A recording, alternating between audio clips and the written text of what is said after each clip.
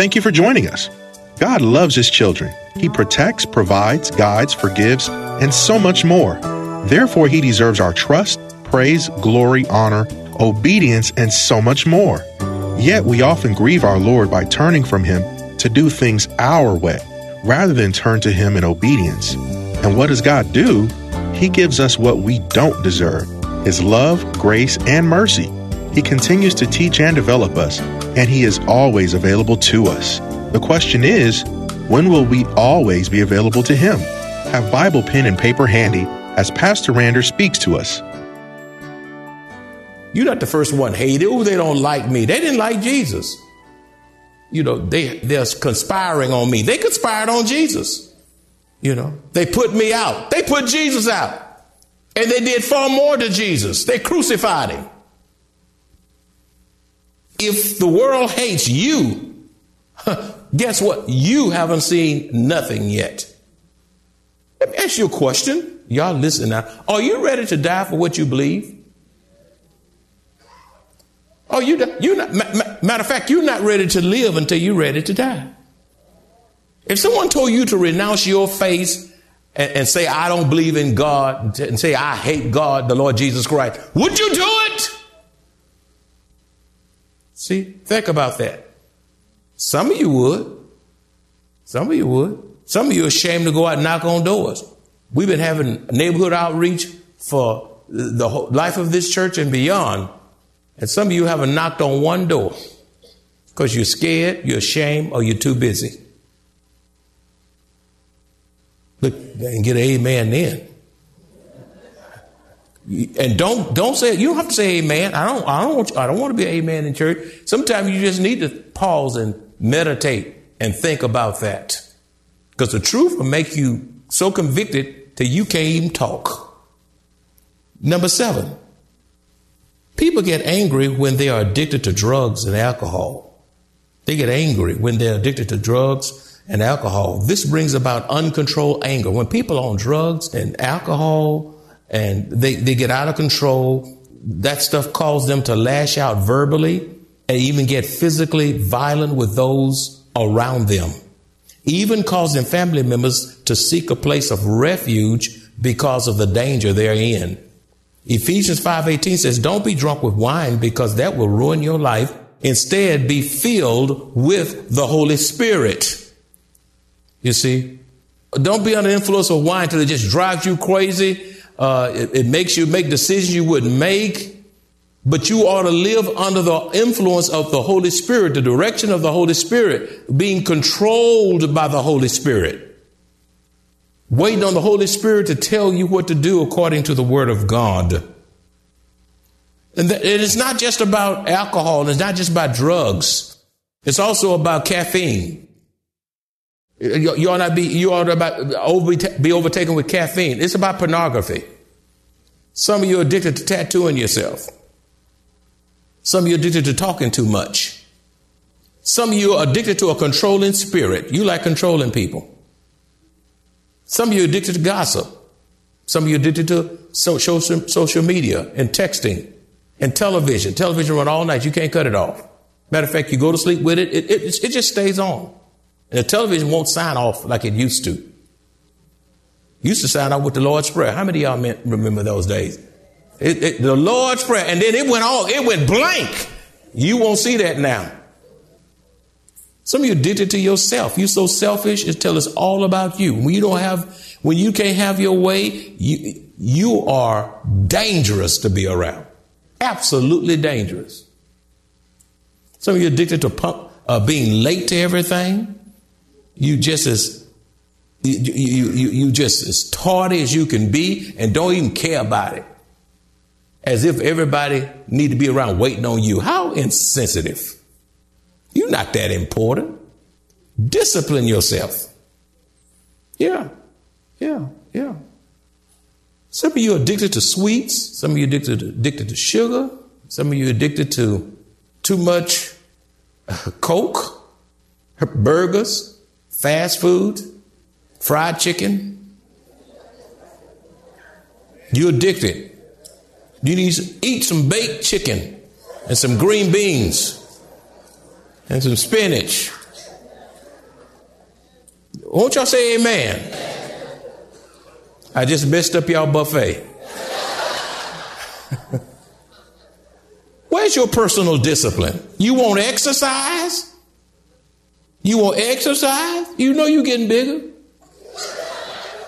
You know you're out of shape. You can't breathe. And you wonder why you got all those ailments. Do something to put yourself back in shape. I'm losing. I'm getting down.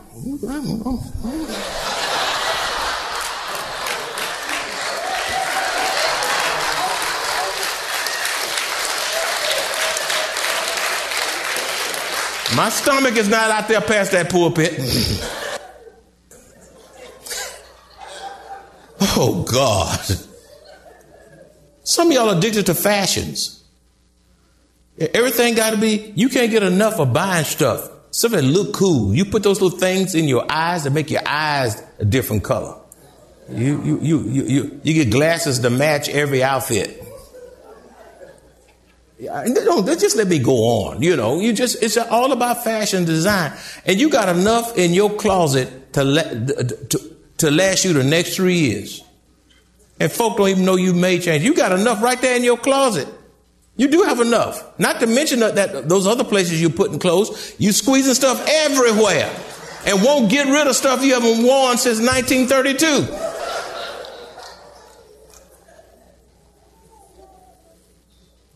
You see, beloved, when you allow your addictions to get the best of you, you give them power over your life. Did you get that? When you allow your addictions to get the best of you, you give them power over your life, which leaves no room for the Lord to govern your life. Since you're quiet, let me just throw this on. Who's in control of your life? Is it the Holy Spirit or is it your addictions? Is it the Holy Spirit or is it your addictions? Some of you are addicted to rebellion. You know, some of you are addicted to negative thinking. Yeah. Some of you are addicted to busyness. You know? Okay. Number 8, people get angry because they lack financial discipline. They get angry because they lack financial discipline. They mismanage their funds, live beyond their means, to their financial detriment. I say it again. People get angry because they lack financial discipline. They mismanage their funds, live beyond their means to their financial detriment, and spend themselves broke, especially just after the Christmas season, which results in you robbing God in the brand new year. Just charge in December, and you're broke in January. And you can't give God his 10% because you spent it up in December. Malachi chapter 3 verses 8 through 10 says, will a man rob God? Yet you have robbed me. But you say, in what way have we robbed you? In tithes and offerings. Some of you have started this year off not giving God 10% out of your salary, out of your retirement, out of your Social Security, out of whatever you're getting.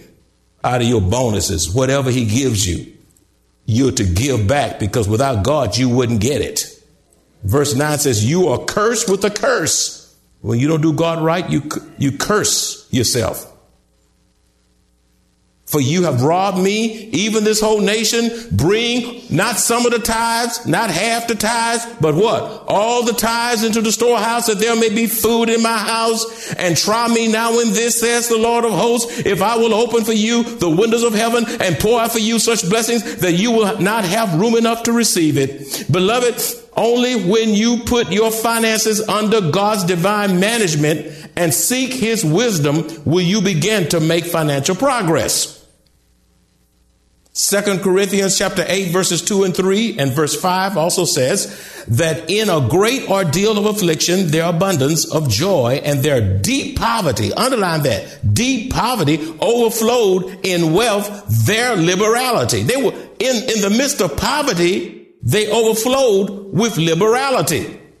For I bear witness that according to their ability, yes, and beyond their ability, they were freely willing. You see that? Beloved, there is no such thing as being too poor to give financially to God. Write every word of that down. You need to remind yourself of that. There is no such thing as being too poor to give financially to God. In this passage, the saints gave generously, even in the midst of their deep poverty. In the midst of their deep poverty, they gave. And not only as we had hoped, but they first gave themselves to the Lord. See, that's why people can't give. They haven't given themselves to the Lord. You haven't dedicated yourself to the Lord. You haven't made God first over your life.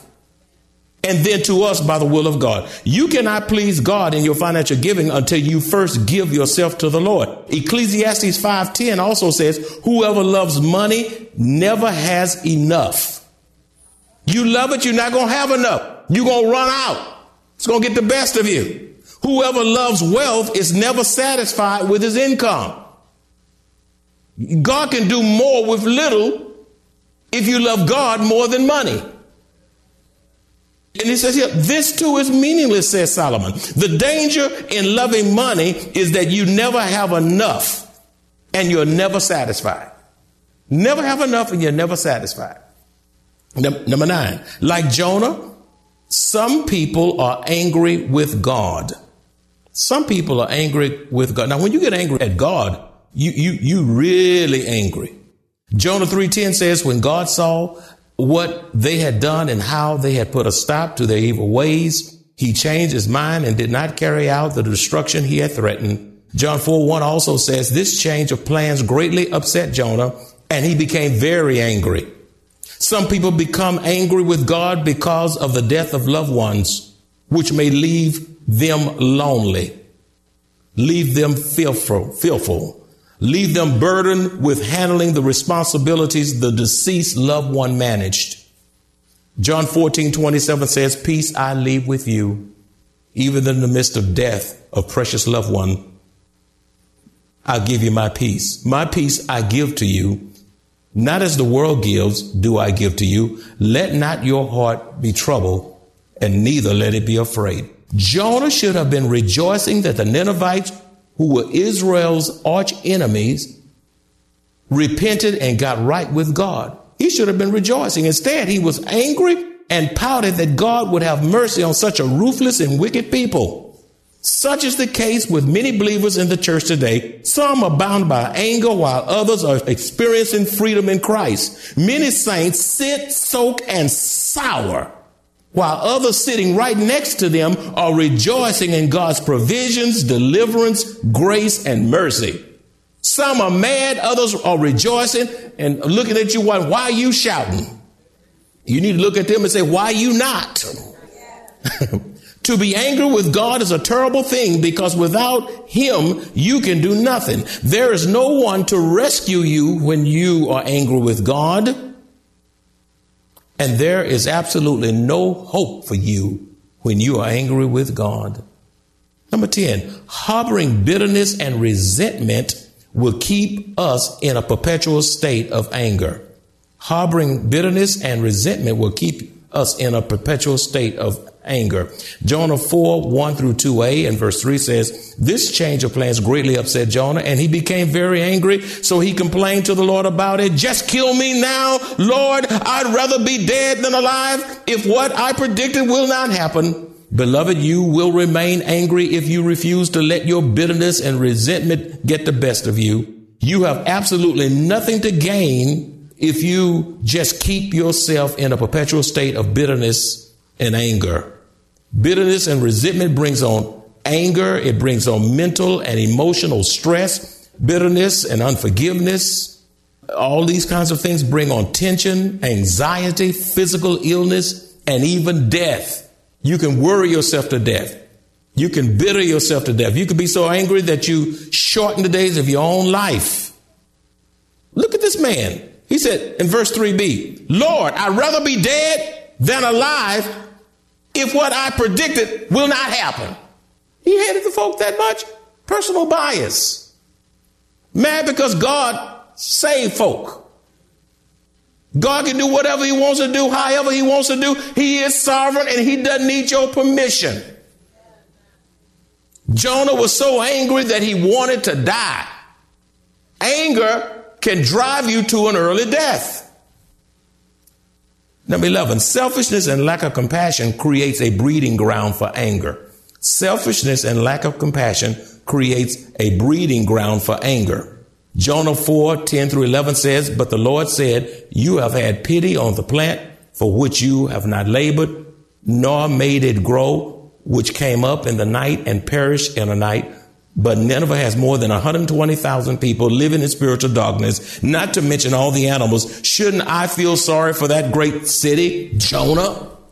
Jonah's selfishness and a lack of compassion caused him to have more pity on the plant, which shaded and comforted him in the midst of a scorching desert heat, than the people of Nineveh.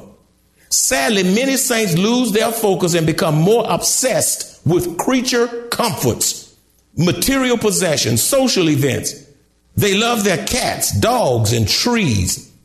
And even in the church, many believers are preoccupied with certain kinds of music, certain kinds of attire, positions, power, and relationships, rather than being concerned about the spiritual condition of humanity. Who is the unsaved and in need of salvation?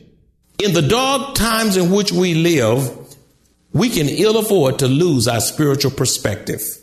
We must keep the main thing the main thing. We need to extend love, compassion, and mercy, and we need to make much of Christ. It is not about making much of the Super Bowl and who's going to win 2 years. Matter of fact, who played in the Super Bowl 3 years ago? And what was the score? Just 3 years ago. Don't look at your gadgets. Who played in the Super Bowl last year? What was the score? Who rushed? Who made touchdowns? You don't even remember. That stuff passes away. Exodus 33:19b says, I will be gracious to whom I will be gracious, and I will have compassion on whom I will have compassion. In other words, God tells Jonah, don't you tell me what to do. I'll be gracious to whomever I want to be gracious to, and I have compassion on whomever I want to have compassion on. You don't have a right to tell, I'm God. Stay in your lane. Stay in your place. I'm sovereign. You little puny thing, you. We must be careful not to allow our own selfishness, personal biases, and anger to cause us not to want to see the best for others because we don't think they deserve God's grace. Jonah could not extend the same grace and mercy to Nineveh that he himself received from God when delivered from that great fish. The Lord had more compassion for the wicked Ninevites than did Jonah, who was a preacher sent from God to preach for the wicked Ninevites. The scripture says in Jonah 4:11, the Ninevites had more than 120,000 people living in spiritual darkness, not to mention all the animals. Should not feel sorry for such a great city. Beloved, where is your compassion for those who are lost and headed to a Christless eternity in hell? Then finally, but not the least, some people are angry because of being rejected. They're angry because of being rejected. Jonah 4:11 says, but Nineveh has more than 120,000 people living in spiritual darkness, not to mention all the animals. Should not feel sorry for such a great city. Jonah had so rejected the Ninevites that he did not want to see them delivered from God's judgment. Rejection comes as a result of divorce. People are rejected because of broken relationship. He had so rejected the Ninevites that he didn't want to see them delivered. He rejected them. People today are rejected because of favoritism. They're rejected because of denied employment opportunities, or not being selected for a certain job they applied for, or whatever they're applying for, not making the team, to name a few. It is impossible to live in this life and not experience rejection. I say it again. It is impossible to live in this life and not experience rejection. Our Lord faced rejection from his birth to his crucifixion. Isaiah 53:3a says he was despised. It means he was hated. Jesus was rejected by his own family, by the Sadducees, religious leaders, all kinds of people. They tried to kill him and eventually did. He was a man of suffering. He suffered all through his ministry. And I love this portion of the scripture. Jesus was familiar with pain. That's a big statement you need to underline. Our Lord was familiar with pain. And some of you under my voice, you have emotional pain, physical pain, the pain of rejection. Since rejection is inevitable, it really comes down to how you're going to respond to it. Will you use rejection in your life to develop and refine your character? Will you use rejection to increase your faith by trusting the Lord more? Or will you allow it to cause you to become filled with bitterness and anger, resentment and unforgiveness? If you desire spiritual freedom, then give your rejection and your pain to Jesus. Jeremiah 17:14 says, "O Lord, if you heal me, I will be truly healed. If you save me, I will be truly saved. My praises are from you alone." Beloved, life is too short to allow anger, bitterness, and resentment to fester in your heart toward your family. Get it right. Toward your neighbors, get it right. Toward your coworkers, get it right. Toward other church members, get it right. Listen as I close. As we can see in the sudden death of Kobe Bryant, his daughter, and all those aboard the helicopter, they were just having an ordinary day, and suddenly disaster struck and all were killed. If you died in a sudden tragic accident today, as they did a few days ago, where will your soul depart after death? You need to hurry up and get right with Jesus today, because tomorrow is not promised to absolutely anyone, regardless of your anger. You can die angry. Don't let death catch you angry. Don't let death catch you in bitterness. Don't let death come and you are in broken relationship. Kobe was popular. He had all kind of popularity. The nation is still reeling. He had fame. He had personal wealth, millions of dollars. He had a tremendous skill set that many were envious of. Yet death is no respecter of persons. What matters most is not how we die. People say, wasn't that tragic how he died? With his family, his girl, and others aboard. It's not when we die, and it's not how we die, but being ready to die at any moment. That's what we ought to learn from that whole episode, which comes only through having a personal relationship with Jesus Christ.